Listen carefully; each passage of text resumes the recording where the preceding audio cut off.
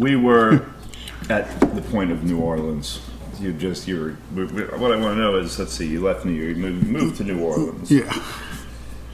And we did some discussion of like the recording of Golden Eagles and all that. And I guess you were working for OZ when you showed up as a case. Well, I wasn't really working for OZ. I kind of met those people, and at that point, OZ was really small, and it was just the serious music lovers, and they didn't have so many DJs and so much thing, and they didn't have Mark Cuban behind them. Were you working with a studio here at that time? I tried to get a little. I had some gear, and I got an 8-track, and tried to do this and that. But I wasn't really there. None of the studios I was really hooked up with. And then I think by 88 maybe, I started working at this place, South Lake. I got a console. It's a long story, but Michael Minzer, who was doing all the Ginsberg and all the poetry records, he had a studio in Dallas, and he was like, I don't want my studio anymore. I'll give it to you for, $50,000. You can have it all. I'm like, Michael, I don't have $50,000. He goes, $40,000. I'll get it. Michael, I'm not trying to negotiate. Just, I don't have, And he's like, $30,000. I'm like, Michael, and he goes, $20,000. Just pay it off over 5 years. I go, Michael, look, guys, this is really, he goes, okay, $15,000. Pay it off over 5 years. I'm like, look, whatever you want to do. If you want me to get this shit out of your building, I will. So then I went there and I got this console, which is the console that ended up living at the Boiler Room. And there was the Trident that had already been kind of trashed at that point, but I didn't know. And I got microphones from him that, like my, I think that KM84s that I have came from that, and there's still microphones that were in use this week that I got from that thing. So I tried to find places to set that shit up, and eventually, the South Lake thing, I had a room there, and it was kind of cool, and I did a Cleary record in there that was still in print. That's pretty cool, and it was the first time that I got everyone to. All the people were around the piano. Mm-hmm. I mean, literally, Bunchy was like 3 feet. The bass drum was 3 feet away from the piano, and George Porter and Willie Singleton and Amadé Castanel and, as I said, and Bunchy, Mike Ward on congas, Paul Baptiste on guitar. It's a really interesting session, and Cleary and all live vocals. And it's a cool record, and it still is out in the world, And so I started, and then I did a Mooney record in there, and then that whole thing kind of fell apart, and then there was this sort of netherworld time where, and all that time I was going to New York and working, and running around. How did you come across those musicians? Or how did they come across you to do that? Oh, with Cleary? With Cleary. Well, Cleary had come in here, and Cleary was a great guitar player, and then he saw Booker and he started playing piano, and he just picked it up, Cleary's one of those guys that can, go out into a field of frogs and pick them all up and make something no one ever heard before. So he met you how? I can't remember how we met. Maybe through Mooney. I'd been working with Mooney since I'd met Mooney in the early 80s when I got here. Oh, really? Okay. So I had a thing that Mooney played. I made a record in New York in 85 that Mooney's on. And it was great because it was Mooney and Steve Swallow and Joey Barron and Schofield. And it was, so it was people I knew in New York coming in to play my, songs as opposed to that really out stuff. And, it was just sort of a continuation of what I'd been doing in Indiana. I didn't really know what else to do. Here it was, years later. And How did the Boiler Room come about? Well, Boiler Room because Ken Devine, who was one of the guys that started OZ, and he was the tech guy for OZ as well. And Ken, at one point, he gave the Trident ended up in Ken's living room, and his wife Anita, her name was Anita Softness, and she was in med school and she was pregnant. So it was quite an experience that, there I was like the fucking Stinky Fish in their living room for months and doing the Peter Stanfill record. So anyway, Ken was very supportive of my endeavors. And poor Anita would have to listen to this, listen to the cry of the wild goose when she came home. And anyway, so eventually Ken was like, how do I get this guy out of my living room? And we found there was this building down the street that we loved, which was that castle there. Uh-huh. And we checked that out, and it turned out that there were that boiler part was unrentable to anyone. So we got a pretty good deal on that for I think it was a 6-year lease or something like that. And then started hacking away at that. And then I remember I got money from a bank, believe it or not. They made me take an AIDS test, which to borrow the money. That's interesting. Yeah. Just that period. Yeah, that was the time. And so the boiler room. Oh, so that was up. When did that actually get to be up? 93 in July. Now I think the first cut of it that we ever did is in the toilet there. It was a 2-inch. 93. Yeah, summer of 93. Okay. So that was funny when I was in there. Yeah, soon after. Almost right after. We borrowed money from the bank, and I got a Otari machine, which the digital had kicked in, and ADATs had come in, and Otari's machines, which were usually $60,000, I think, were selling for $28,000. So at that point, it was still, let's just put it this way, very few records that we continue to listen to today were made on the ADAT format. Sounds terrible. And some were, but mostly there was high-end digital, which cost twice as much as the analog. Then where's the analog? And at that point, the analog machine makers started giving them away. So that's the only reason I ended up getting one. And I had and we got this. We were doing a lot of remotes, and we got a 1-inch 24-track and did a lot of remotes on that. And that turned out to be a terrible format, but terrible sounding, basically. Mm-hmm. But that would lock up to the big 24-track if you needed more tracks. But we got some jobs for some big TV productions where I would do the live mixing. And we used the money for that to buy almost all the gear for the boiler room, which was a great thing, So a lot of these mics that I have today still, and that came from that run of money. There's usually, it's like there's. And Jeff Treffner was the architect for this. No, Brooks Graham was the architect for the thing. Okay. Jeff wasn't really an architect. Jeff built the place. Okay, so he wasn't Jeff, an architect. Jeff thought up some shit that the architects didn't think up. Jeff thought, Al Firestein thought of this thing, wanted this sort of canopy thing like we had. So, the idea is when you're referencing music, like a room like this would be impossible to tell where the balances were.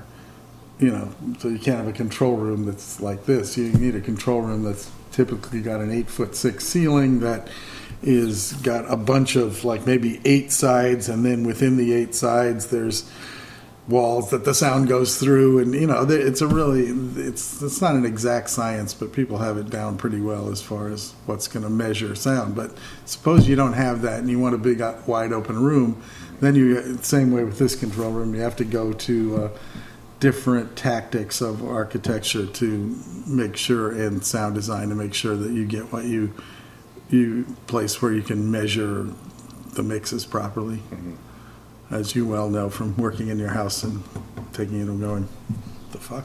Yeah. Well, you know that much more deeply than I do.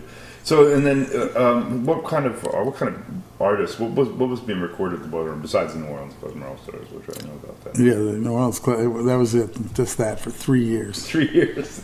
It was when Ben Elman and I had our great homosexual love affair. It was. Then Ben went straight. No, basically, I know Lump was in there. Lump. I've still got, man, I just got the Lump record again. I have it, and I'm just making another master of it, just to have it because it's such a good record. Well, because, and then he's got this Norco Lapalco band. Right, yeah. Well, I see him out around now. And it's interesting because by hook or crook, I united him and Delfino Marcellus, and they're Facebook friends now. No, really? Yes, unbelievable. Yeah, unbelievable. Because I was with Ben Elman. We were in the van at Jazz Fest, getting off the stage where the Klezmers had been, and we saw Delfino out the window. Ben was already Ben. As soon as he sees him, he starts singing the Lump tune. Oh yeah.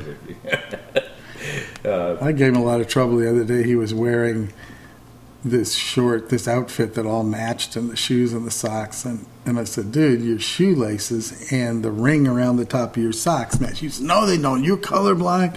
This one's, he got all like, I said, man, that's, that's some really country club outfit you got there. And he goes, it's country club, but not for the reasons you have professed. I'm like, what the hell are you talking? What kind of language do you speak? What are you like up there? What are you? You're a cross between Cornell West and some, orator in the 40s. What's with, So, Great. So it was, but. So I'm trying to think what else I see go down there. There was Brady Blade stuff. The Brady stuff. And, we can't even talk about some of that, because that was so out there that there's no. The first Butte stuff, remember, this is 2011, and in 1994, Butte could not get arrested. Uh-huh. He was, he was a pariah. The Snug Harbor nobody give him a gig. Uh-huh. And he was so mouthy at that point, even now he's like chilled out quite a bit, but Butte would just say anything to anyone. And it seemed like you had a regular bunch of musicians that you were doing almost everything with there at Amnesty. You were in there with like Amnesty all the time. Well, Amnesty was sort of there, but it was Pacha, June, Mike Ward, Raymond Weber, Cornell Williams, and then that was the core group. What's his name on saxophone? Who was that? Oh, Reggie. Well, Reggie in there some, but that was more like the Charmaine side. Yeah, I guess whenever I showed up. Yeah, and Reggie, the thing is, Reggie was always enthusiastic about music, and Amnesty was too. Amnesty was great. Like when we did the Spider John Kerner record, which I still love. That's right. A great, what's it called, Stargazer. Uh-huh. That's a great record, and Reggie played great on that. Amnesty played great, and Vidakovich is on that, and he's just amazingly good. Playing that, he just cloned that guy's groove, and. In that period, let's see though, there weren't that many studios in town at that point. Well, it was more than there are now. Yeah, there are, right. Strangely enough, but Kingsway was around, right? Yeah, Kingsway, but Kingsway was for the Royal Nomads, it wasn't for the rest of us bums. Well, no, I was saying that the curious thing wasn't that there was a Ultrasonic, but it seems like there was a few others, of course, but it seemed like you had a lot of local things going on at that point, but I guess the local scene was pretty opened up at that thing. Whereas, now we're over here at Pike Street recording, half the world comes in here. Right. Which is it's a different world now. Yeah, why did that happen? Why there's so many locals at that point? Boiler? Well, I think it was, first off, it was cheaper than Ultrasonic. Uh-huh. And I think a lot of people, and then that other studio, the American Sector, came in, and that studio was also, that had more like the cachet of being upscale. They had the black leather couch, which we have now inherited, and and the Boiler Room was so funky, in terms of there was, it was in that place that was just like, it was like a hell of a... I thought that room was incredible. The room was great, but outside it had the weird redneck guy that smoked cigarettes and hated all the musicians, and it had it was the foam pad recycling place right next to the studio, so there was all this like, loose foam everywhere, and I think... the Boiler Room, there were a number of things that happened where people came from out of town and we did label things. But I think that had to do with people are, get comfortable if they know somebody can do something and deliver a good record, they don't care if it's in, what the situation is like. Musicians are always going to come in and be grouchy about everything. It doesn't matter if it's the greatest situation in the world. So the Boiler Room, we didn't have the headphone system was awful, as I recall. It was really hard to play through some of that. And, but I was like trying, you try to get people to come in that, you try to do music that you like and you support and that you want to work with. And as you remember, all that stuff, and I was always blabbing my bullshit to Ben Elman about money flowing, and you guys are looking at me like, what the fuck are you talking about?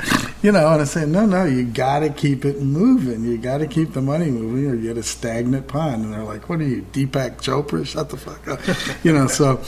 So I just felt like that was, that place was a great place to hang and a great place to play. In that room, it sounded like some old fucked up studio. It didn't sound like a modern place, really. So people that came in wanting modern shit were often really left angry, because it just wasn't going to happen. I think people left angry there's a lot of people leaving angry because they were, at that point musicians always thought that they were looking to blame their lack of success on whatever vista they were engaged in. Well, yeah, it's funny. There's less and less of that now, but I still get. To this day, I still get people that will ask me to help them. I help them, and then they'll take an extra 5 hours on a mix, procrastinating, and then they are always upset. They want it's like something is. Like you can't fix it, that whatever is that hole in them, you can pour into it forever, and it's never going to get full for them, So you get that a lot. And at first, when you have a studio, you're doing this kind of work with people, which is kind of service work. So you're using, you're using your skills as an arranger and a composer and a player and a listener, and your experience as a listener to help other people get their music in the way that they would like it presented. So you have to see into a lot of things and make a lot of decisions based on, you have to have confidence that you can actually pull this off and see into other people's desires or whatever, which is, and then, when that doesn't work, it can get a little ugly. Have you, so then, when and why did the Boiler Room Well, Ken took a job running Channel 13 in New York, and he was out of it. And then when Ken wasn't there wasn't a dad around to really run the thing. And then we sort of, I was having all kind of issues because I had kids, and all of a sudden I'm trying to do this, trying to do that. It was just it's a freaking nightmare and I'd be riding my bike from the Bywater all the way over there every day. And a place like that, it's like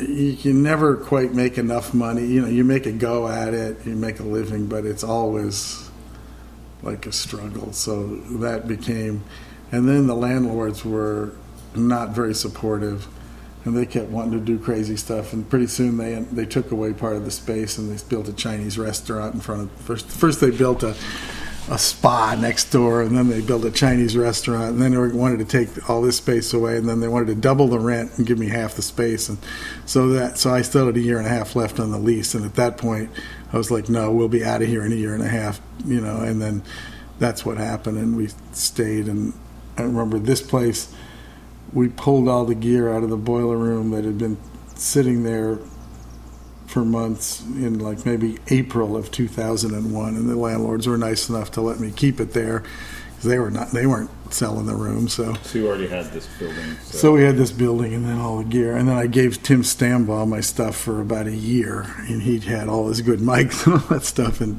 really got word of mouth going. And then thing for him. Then he had to go buy a bunch of Coles mics and all that stuff.